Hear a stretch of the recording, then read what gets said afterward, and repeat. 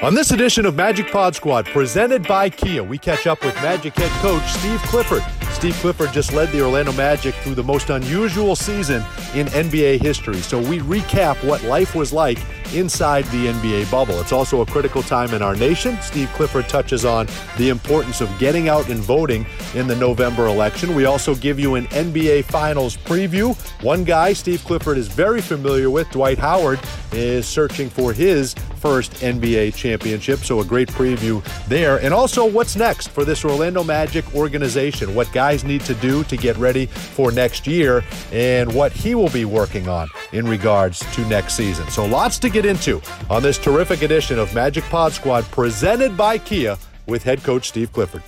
This is Aaron Gordon of the Orlando Magic. This is Evan Fournier. This is Jonathan Isaac. This is Mo Bamba. Check out what's new with the Orlando Magic Pod Squad. The host of characters give you a behind-the-scenes look at Magic basketball. The Magic Pod Squad has you covered. Subscribe and rate on iTunes and the Google Play Store today.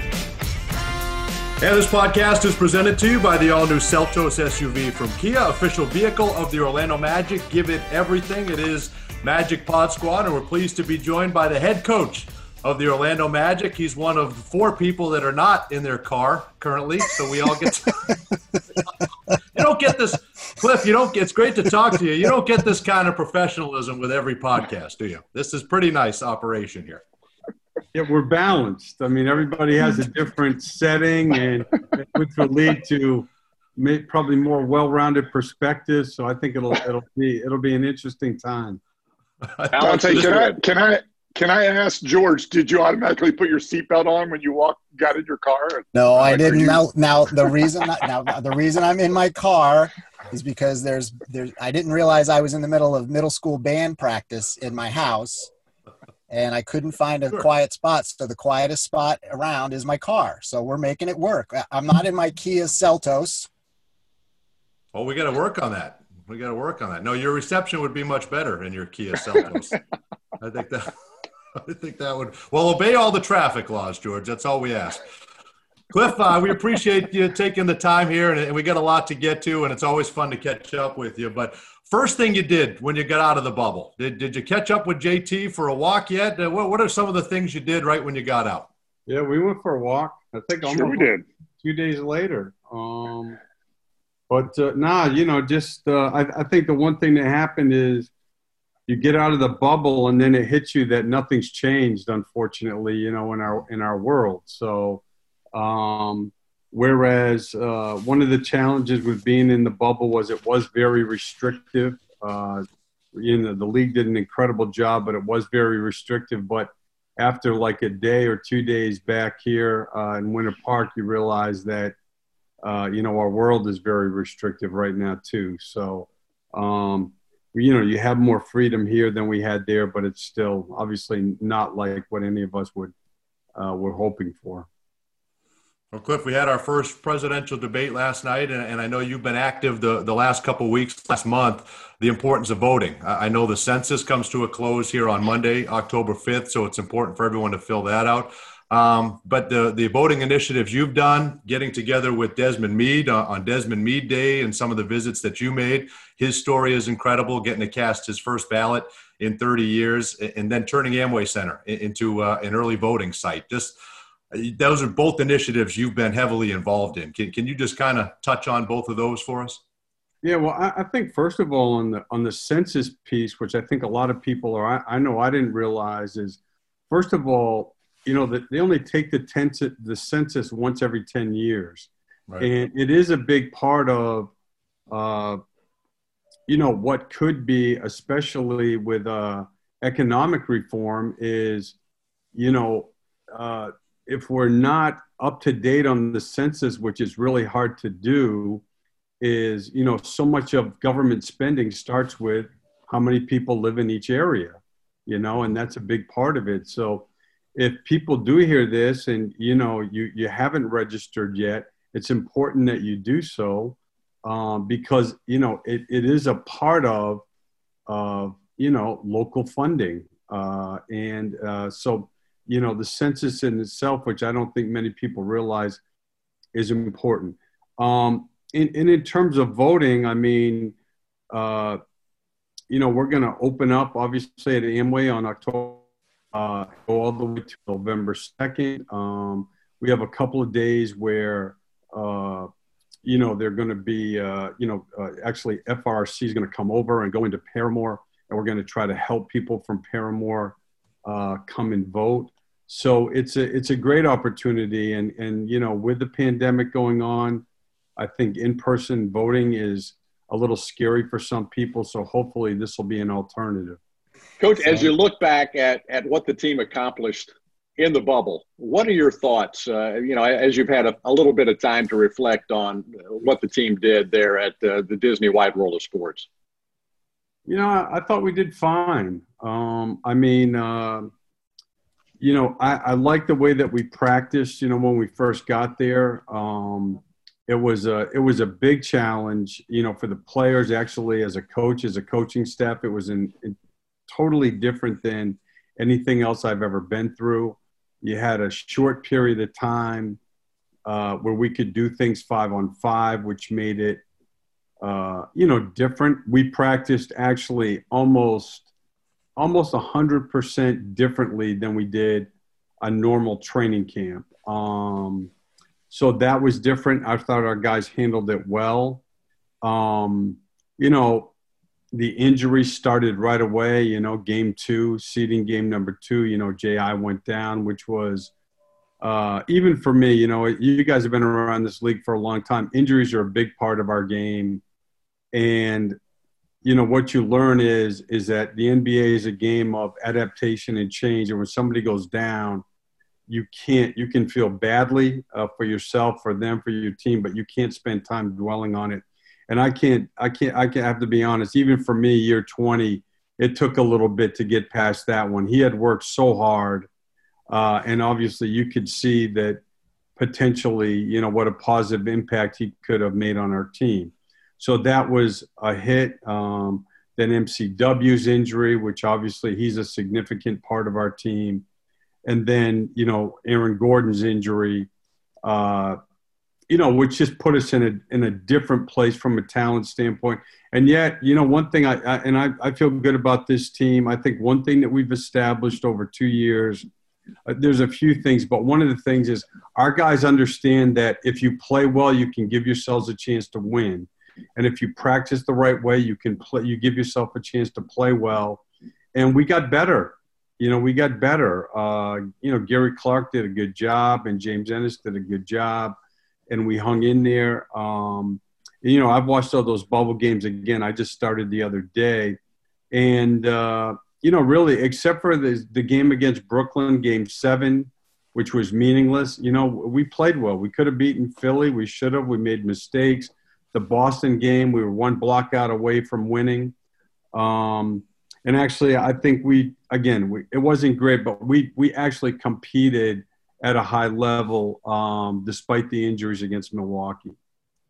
Cliff, were you surprised how a lot of people thought going into the bubble that the basketball wasn't going to be great, that the quality was going to be great? It really has been top notch from the moment the bubble started, wouldn't you say? I wouldn't agree with that. No, I think I just think, look, I thought at the beginning, I didn't think it was at a high level at all.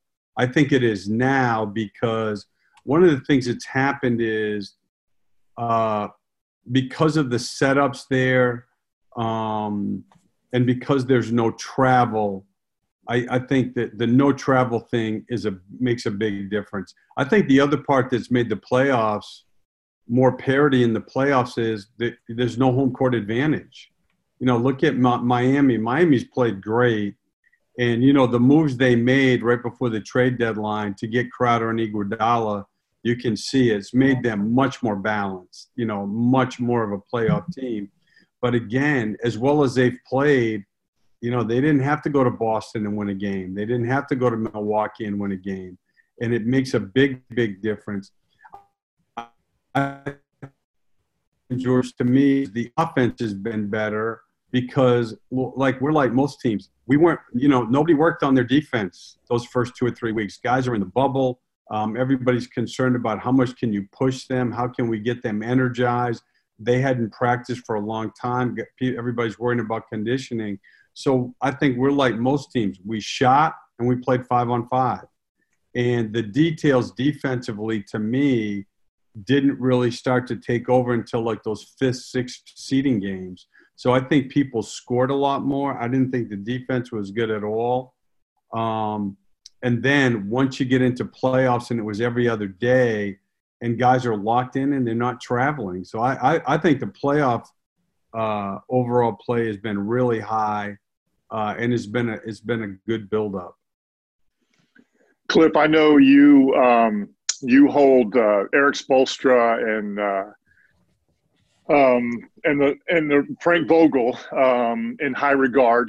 You think a lot of those guys. What's been your take so far as we get to the NBA Finals with Miami and LA? They're meeting each other. What's been your biggest takeaway of what those teams have done, those coaches in particular, to get to the final two? Well, first of all, and this is really true of all the teams. It's every year. Usually, they're balanced. You know, they play well on offense and defense. And what's interesting is it's really become – our league has become where there's more ways. We're doing more things defensively too. You know, there's more different coverages. Miami's utilization of the zone has been a big part of their success. So just like offense, you know, people always talk about offense starts with, you know, how you utilize your best players. And now I think also because teams are playing so much offense and players have improved so much individually off the dribble and high IQ, teams are much the one thing that stands out to me as I'm watching is, and we're having conversations, obviously, you know, with Jeff and John and everybody about one thing is dumb mistake players never work in the NBA. You know, the difference is, though, because we're playing 5 out and we're more concept organized, you know, it's more flow basketball versus set plays, is guys that aren't smart players now that are just not good at playing basketball, you know, those guys are not playing in these games. These teams are smart. And, you know, you look at a guy like Iguodala, right, who's obviously physically not what he was even 3 or 4 years ago, yet look how valuable he is in these games because he's always been super high IQ. And his decision-making when he catches the ball is so good. And Crowder's the same way, you know, and they both can really defend. So I think that part has stood out. In terms of, you know, what they've done, they're both so different. You know, you know, they're playing differently. One thing Miami does, Miami runs a lot more different types of offense than the other teams. Like none of us had as much offense in because of the nature of how we had to have training camps as you normally would.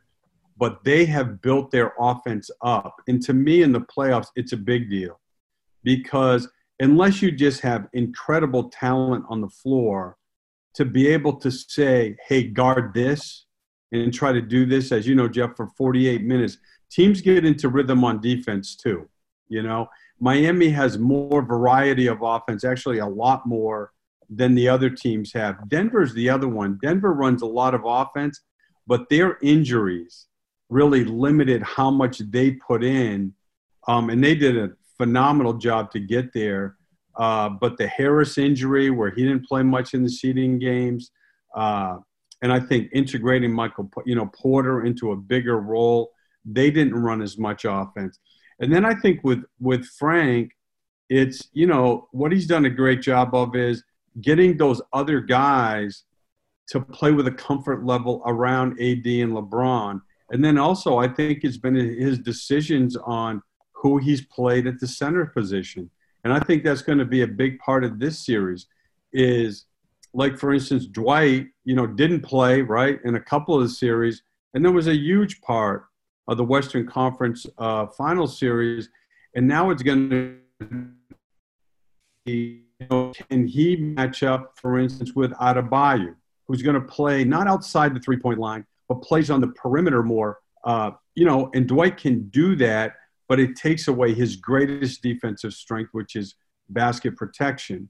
And if not, well, they then have to play Anthony Davis more at the 5, where then they'll have more skill on the floor. I do think that when the Lakers are big, we did this against them in the regular season. When the Lakers are big and they're playing a legitimate center with Davis at the 4, the Miami zone, and I think how well the Lakers play against the zone will be a big part of the series. Well, if you just mentioned the zone defense, and against our ball club, you guys have performed really well against their zone in the last 2 years. But they gave Boston all kinds of problems, their zone defense. I'm wondering why that is, and how do you think that zone defense will work against the Lakers? You just addressed part of it, I think, but why have we had success? Why did Boston struggle? And your thoughts on what the Lakers are facing? Well, we've been good against the zone overall, David. Like I think this year we were top 3 or 4 in zone offense efficiency. It was like one of the best things we did. And to put it simply, Vooch and Aaron Gordon playing in the interior and both screening and cutting and then using their passing has been a big part of it. Actually, the other guy, Kim Birch, is really good against the zone. So when he's at the 5 playing with Aaron, or even in the bubble when we played him and Vooch played more at the 4, that was one of the things I liked that happened for us. Is I wish I would have figured this out in the regular season. I was trying to play them together, but I was having Kim play the 4 offensively. And in the bubble, we switched it, and it was very effective. Kim can guard 4s, and it makes it bigger. But, Vooch can play 2 spots, and so playing him at the 4. But I think the ability of those 2 guys, particularly Aaron and Vooch, to make plays, they're passing, getting the ball in the middle, playing in pick and rolls, is a big part of it. And then that's what I think of for the Lakers is, for instance, LeBron, if you go back to our game in L.A., our zone hurt them in the first half, and then Frank made the adjustment of playing LeBron at the high post, using his passing, his ability to ISO against bigger players. And they were more effective in that game by not playing with a center, by playing all shooting on the floor so they could spread the zone out.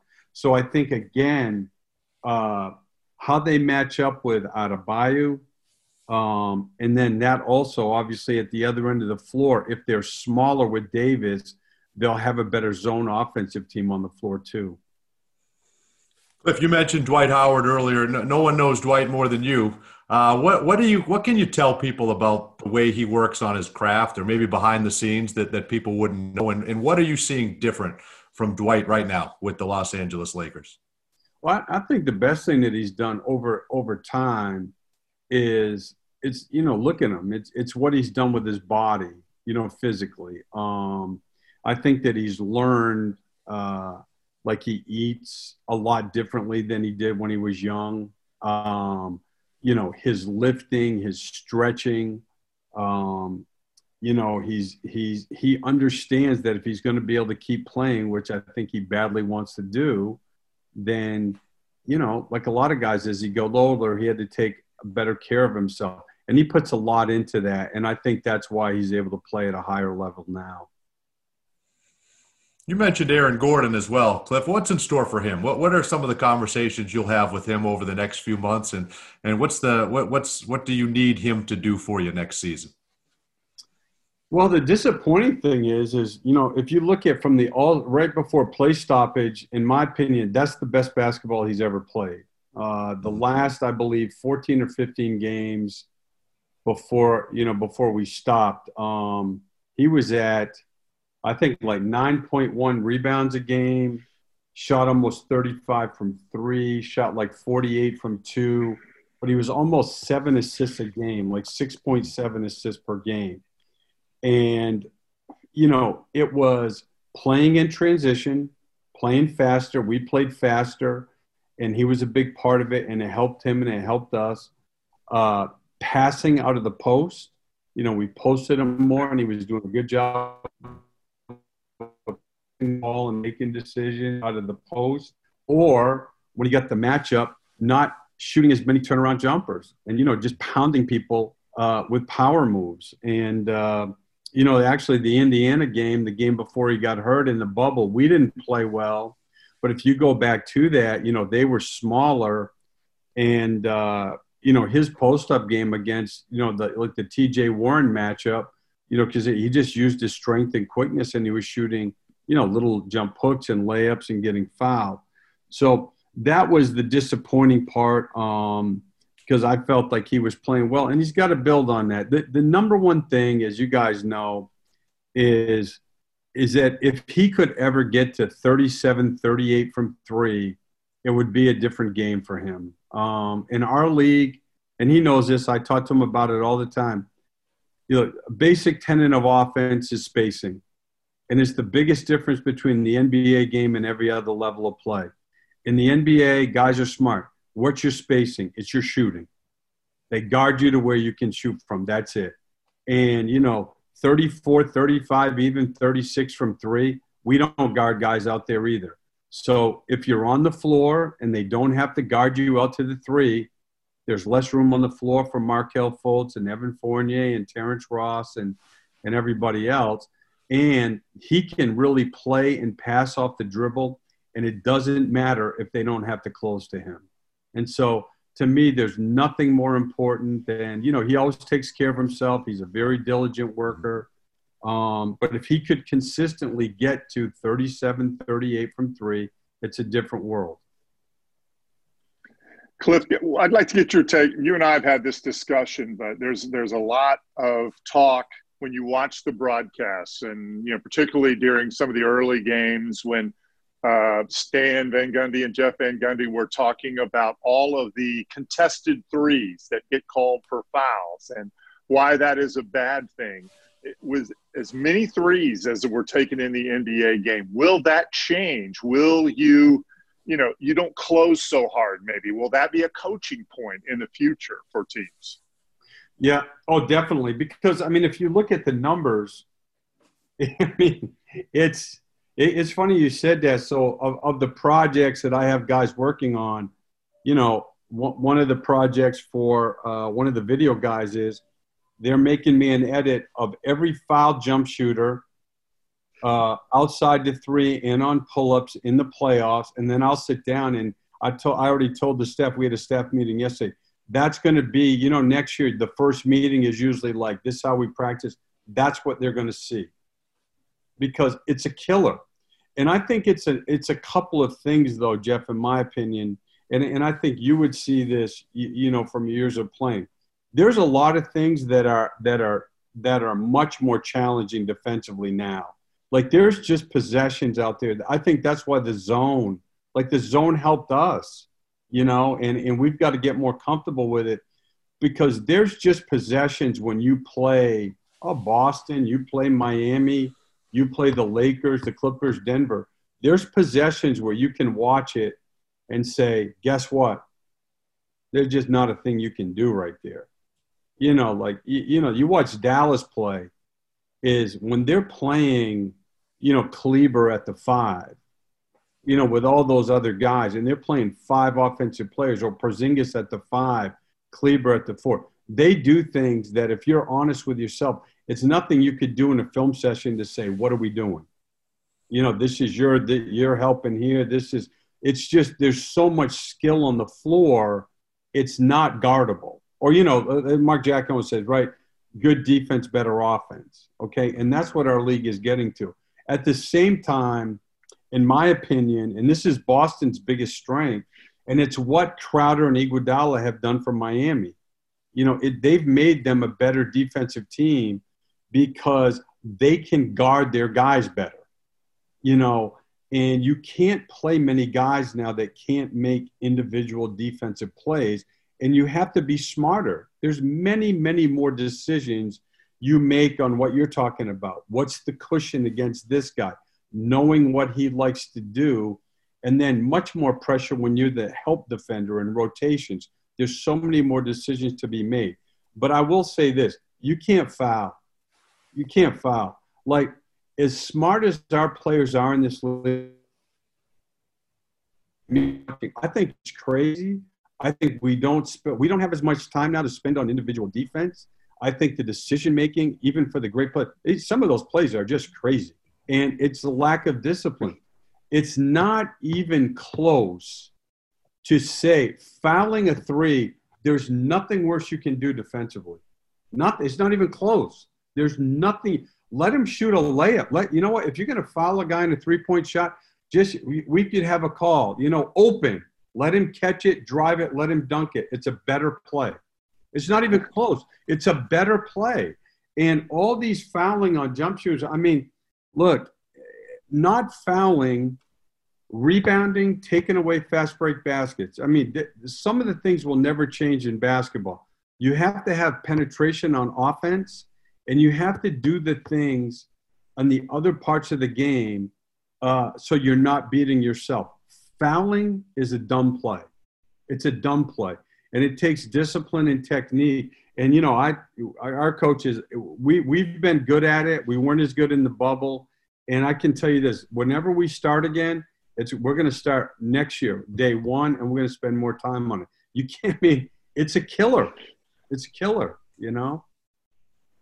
Cliff, you mentioned when we start again, does your off season, you have these projects, does it change not knowing when next season is going to start, or you're doing what you normally do in your off time? Yeah, no, we're just starting now though. No, it's much different, George, because just like with you guys, there's no clarity. Right. Jeff will tell you when you're a player, depending on how old you are, hey, by July 1, I want to be doing this. By August 15th, I want to be here. Usually September after Labor Day, everybody comes back. They start playing 5-on-5. We can do some optional workouts. Vooch and I just had this talk the other day, and it's hard for the players to gauge.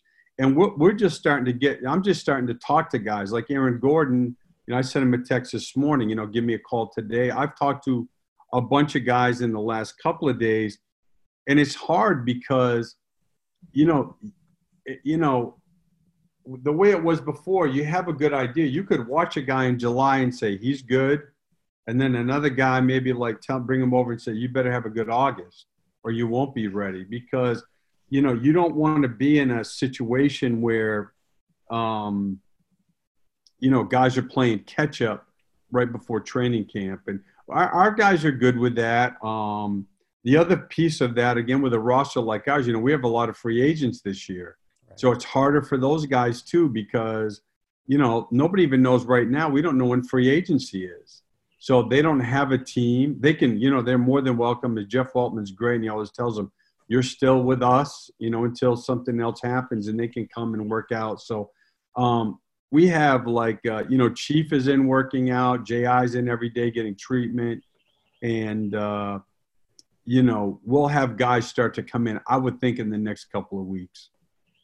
Are these guys better at responding to you than they are to George, would you say, overall? I hope so. For our sake, I hope so. Well, let's put it this way, Dante. When I say meet me in my office, I don't end up having the meeting with him in my car. You know what I mean? I don't control many things. I control the office. I have no control. This is my life. I have no control over anything. Can you go back in for dinner, George? Will you be let back in for dinner? I'm just going to go run errands when this is over. I'm just going to start it up and You know what this kind of reminds me of, though? You guys have seen the movie The Breakup, right? Yeah. When poor Vince Vaughn goes in and his brother-in-law beats him up because they're having they're having the choir in Jennifer Aniston's bedroom. So, George, I'm just saying, when you go in there, don't be confrontational and knock on the door quietly. So I'll ring the bell. I'll ring the bell. Sneak in there. You don't need to be attacked like Vince Vaughn was. That's right.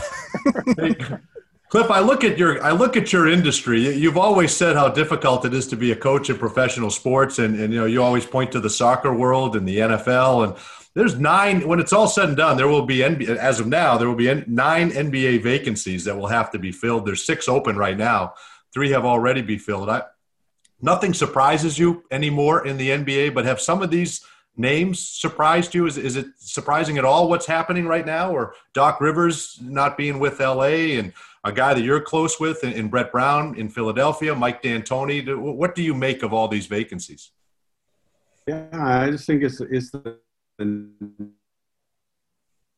of coaching pro sports, you know, and it's look, you know, it's one of the things that you learn as a coach. I mean, look, Mike D'Antoni in Houston, you know, I mean, you know, same thing. I mean, great coaches, you know, they had very successful seasons. But at the end of the day, I think there's two parts of it.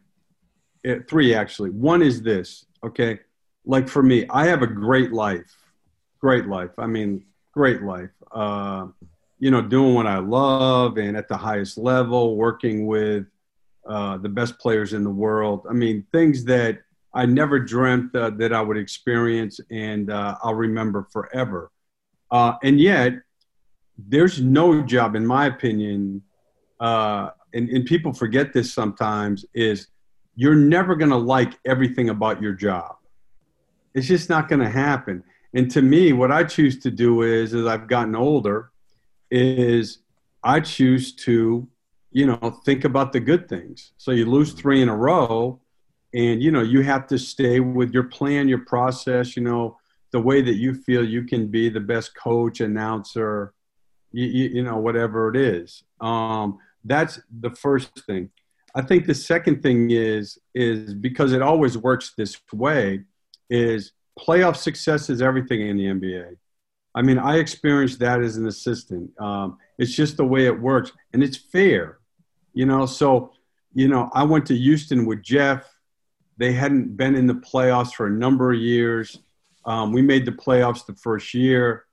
You know, everything's great. We make the trade for Tracy. You know, we had 3 years. We won 52 of them, 50 in 2 of those. The West back then was ridiculous. I mean, we're playing. We had a starting lineup of Rafer in his prime with, think about this, McGrady at the 2, Battier at the 3, Juwan Howard at the 4, and Yao Ming at the 5. So you have 2 first ballot Hall of Famers. Rafer Alston, I think you guys agree, one of the most underrated winning point guards of his time. Battier, who's the ultimate winner, right? And Juwan Howard, whose offensive efficiency for his career is through the roof. And we were at best the 4th best team in the West, because that was San Antonio in their prime, Dallas in their prime, and Nash with Mike in Phoenix. They were in their prime. Well, that's 12 out of your 82 games. So we won 52 out of those 3 years, but we never won a first game series. We lost 2 game 7s, you know, one at home and you get fired. It's the way that it works, you know. Come here with Stan. They hadn't won a playoff series, I think, for 10 or 11 years. We won the first year, then the finals, then the Eastern Conference Finals. So then what happens is, you know, the goalposts move, expectations are super high. You know, you lose a first-round series the next year, and all of a sudden you're on the hot seat the next year and we get fired. It's just the way that it works. And so I think that you're never surprised. I'll be honest, the Doc one blew me away. Right. To me, that's of all of them, that one's like bizarre, crazy, you know. But again, it's just like you never know. And then the third one is, this is why I know people people don't like this when you say this, but this is why when you coach, what you learn, and I don't care what level it is I got this from my dad, and it's true, is there's 2 things about it. If you want to coach, you better be somebody that self-reflects. And there's 2 things about it. Watch the film carefully. That tells you if you did a good job that night or not. It's not what somebody says. It's not what somebody wrote or anything like that. All right. And the second one is, you need to learn to be able to watch a film and take the right amount of credit and the right amount of blame. And then that's it. And, you know, because you don't know. I don't care if you've watched. It's the hardest thing about coaching. I don't care if you've watched tens of thousands of NBA games. If you're not watching the film, not to be disrespectful, you don't know what's going on. You don't. Mm-hmm. I mean, I heard Coach Riley say that a long time ago, and it's so true. I've told you guys, I make notes after every practice, every game. I have my notes for this year right here. I've been going over them now. After every game, I'll write down the 3, 4, 5 things on offense and defense I think were key in the game. And many times after I watch the film, I'll be shocked at how wrong I was. Be careful stat. He tells you certain things, and other things it doesn't tell at all. Coach, I would like to ask you about the bubble and what perhaps you, the Magic, the NBA, might carry forward from the experience in the bubble going forward. Are there things that are going to come out of this that we're going to see continuing on in the NBA? Yeah, I mean, I think, David, I think probably right now what I'm wondering is that's why the Vikings-Titans thing to me was disappointing or, alarming a little bit because, like, to set up the bubble again the way they did it, I think would be next to impossible. And let's face it, the reason we were able to do it, we were at the end of our season. I mean, we played 8 games. I mean, I just don't see how you could get 30 teams to go to one place, or even when they're saying the regional bubbles, and that to me is more what like baseball and football are doing. You travel a little bit. I know there's been talk about, so maybe 5 teams come here to Orlando for a week or something. You play the other 4 teams. You take a few days to practice. Then there's another 5 teams that you meet in Philly and things like that. But I think there's going to have to be an element of travel, staying in hotels, working out the testing. And you can see, like baseball, they had some issues, I think, early in the year, but for the most part, it's worked out well. I don't know the particulars. Jeff Weltman would know more than me because he's on those committees, and I think that's been a part of it. Ultimately, though, what we need to be able to get fans back into the arenas. That's obviously it's a big part of how we make revenue. And so I think that's, obviously one of the biggest parts of figuring out when it's prudent for us to start playing again.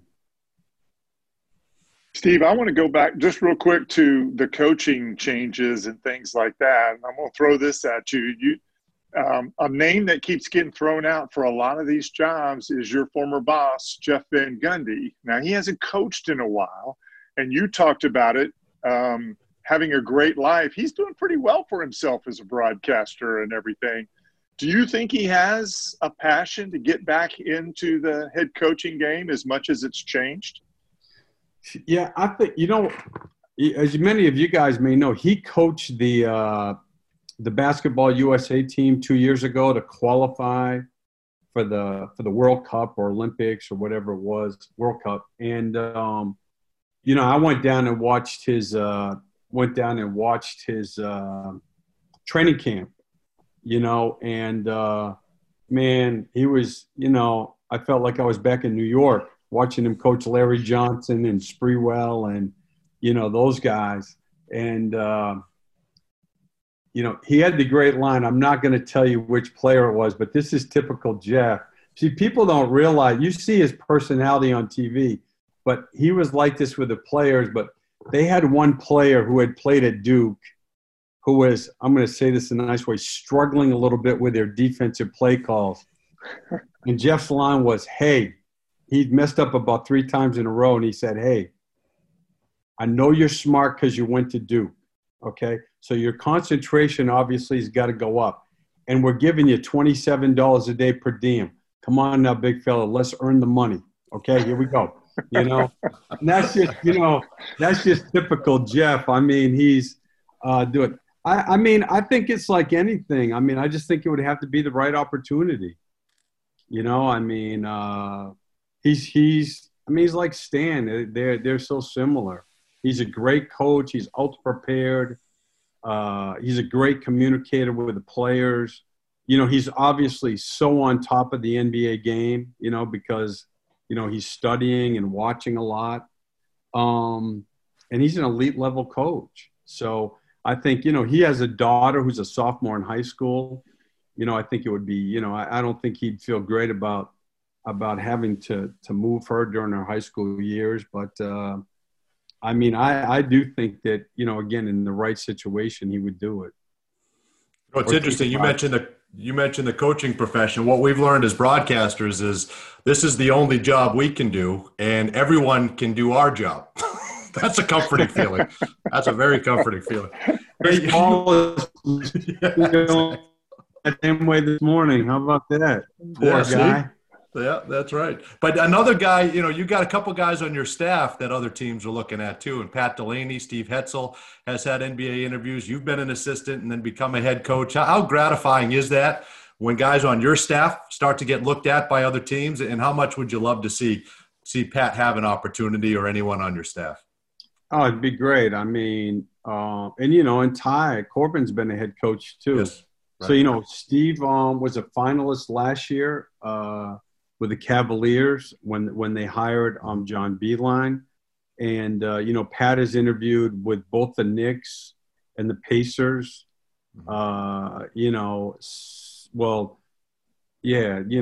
during, one before and then one after the bubble. And it's great. I mean, it's great for their careers. And I think those guys are right there. What it takes is like anything. You just have to have, one president, one GM, one owner have confidence that you're the guy, and, you'll get an opportunity. All right, last thing, Cliff, I guess what would you tell Magic fans that you'll be looking at working with Jeff Weltman in regards to this team? Obviously, health is such a big part of this, and you want to get healthy, and there's free agent decisions that Jeff and his team will be looking into. But what would you say that the next couple months will look like for you as you kind of think about next year in regards to your team? Yeah, I mean, every offseason is the same. Obviously, I think what fans lock into, or everybody does, is the external development. But there's also internal development. There's, how much better can Markelle get? Like I had a long talk with Vooch yesterday. Look, Vooch in the bubble and then in a playoff series against the best defensive team in the NBA played at an incredibly high level. And, we need him now to come back. So, in 2 years, he was an all-star 1 year. And in this year, all-star break on, he played at a higher level than he did last year. And that's what we need from the get-go. Like, he's capable of that. I think he's a top 3-4 center in our league. And the way the game has evolved now, he's made for that. I mean, he plays, his decision-making, his skill level, his ability to pass the ball. And again, it was all set up because he spent a lot of time shooting threes. He can score inside. If he shoots, again, 38 from 3 and shoots 7 or 8 a game, he puts him in a different place. If you watch Milwaukee, look at the guys that they were rotating to him. He was driving by Giannis, driving by guys like Middleton. He has such a good feel for the game and attacking closeouts. There's not many men his size that can do that.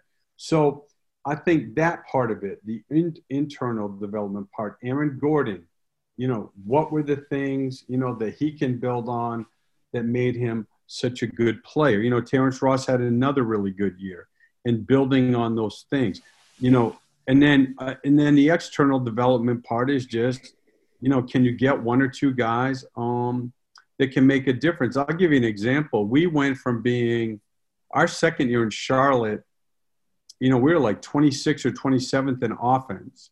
And, we were 29th in made threes. And it's a tough way to go in this league, right? Mm-hmm.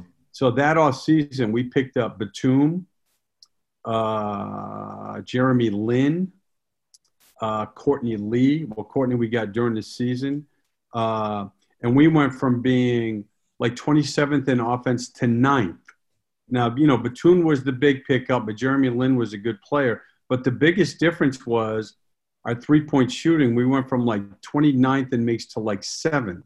And it wasn't Nick made some, Jeremy Lin made some, Courtney Lee made some. We had Troy Daniels that year as like an 11th man. He made some. But the biggest difference was we hired Bruce.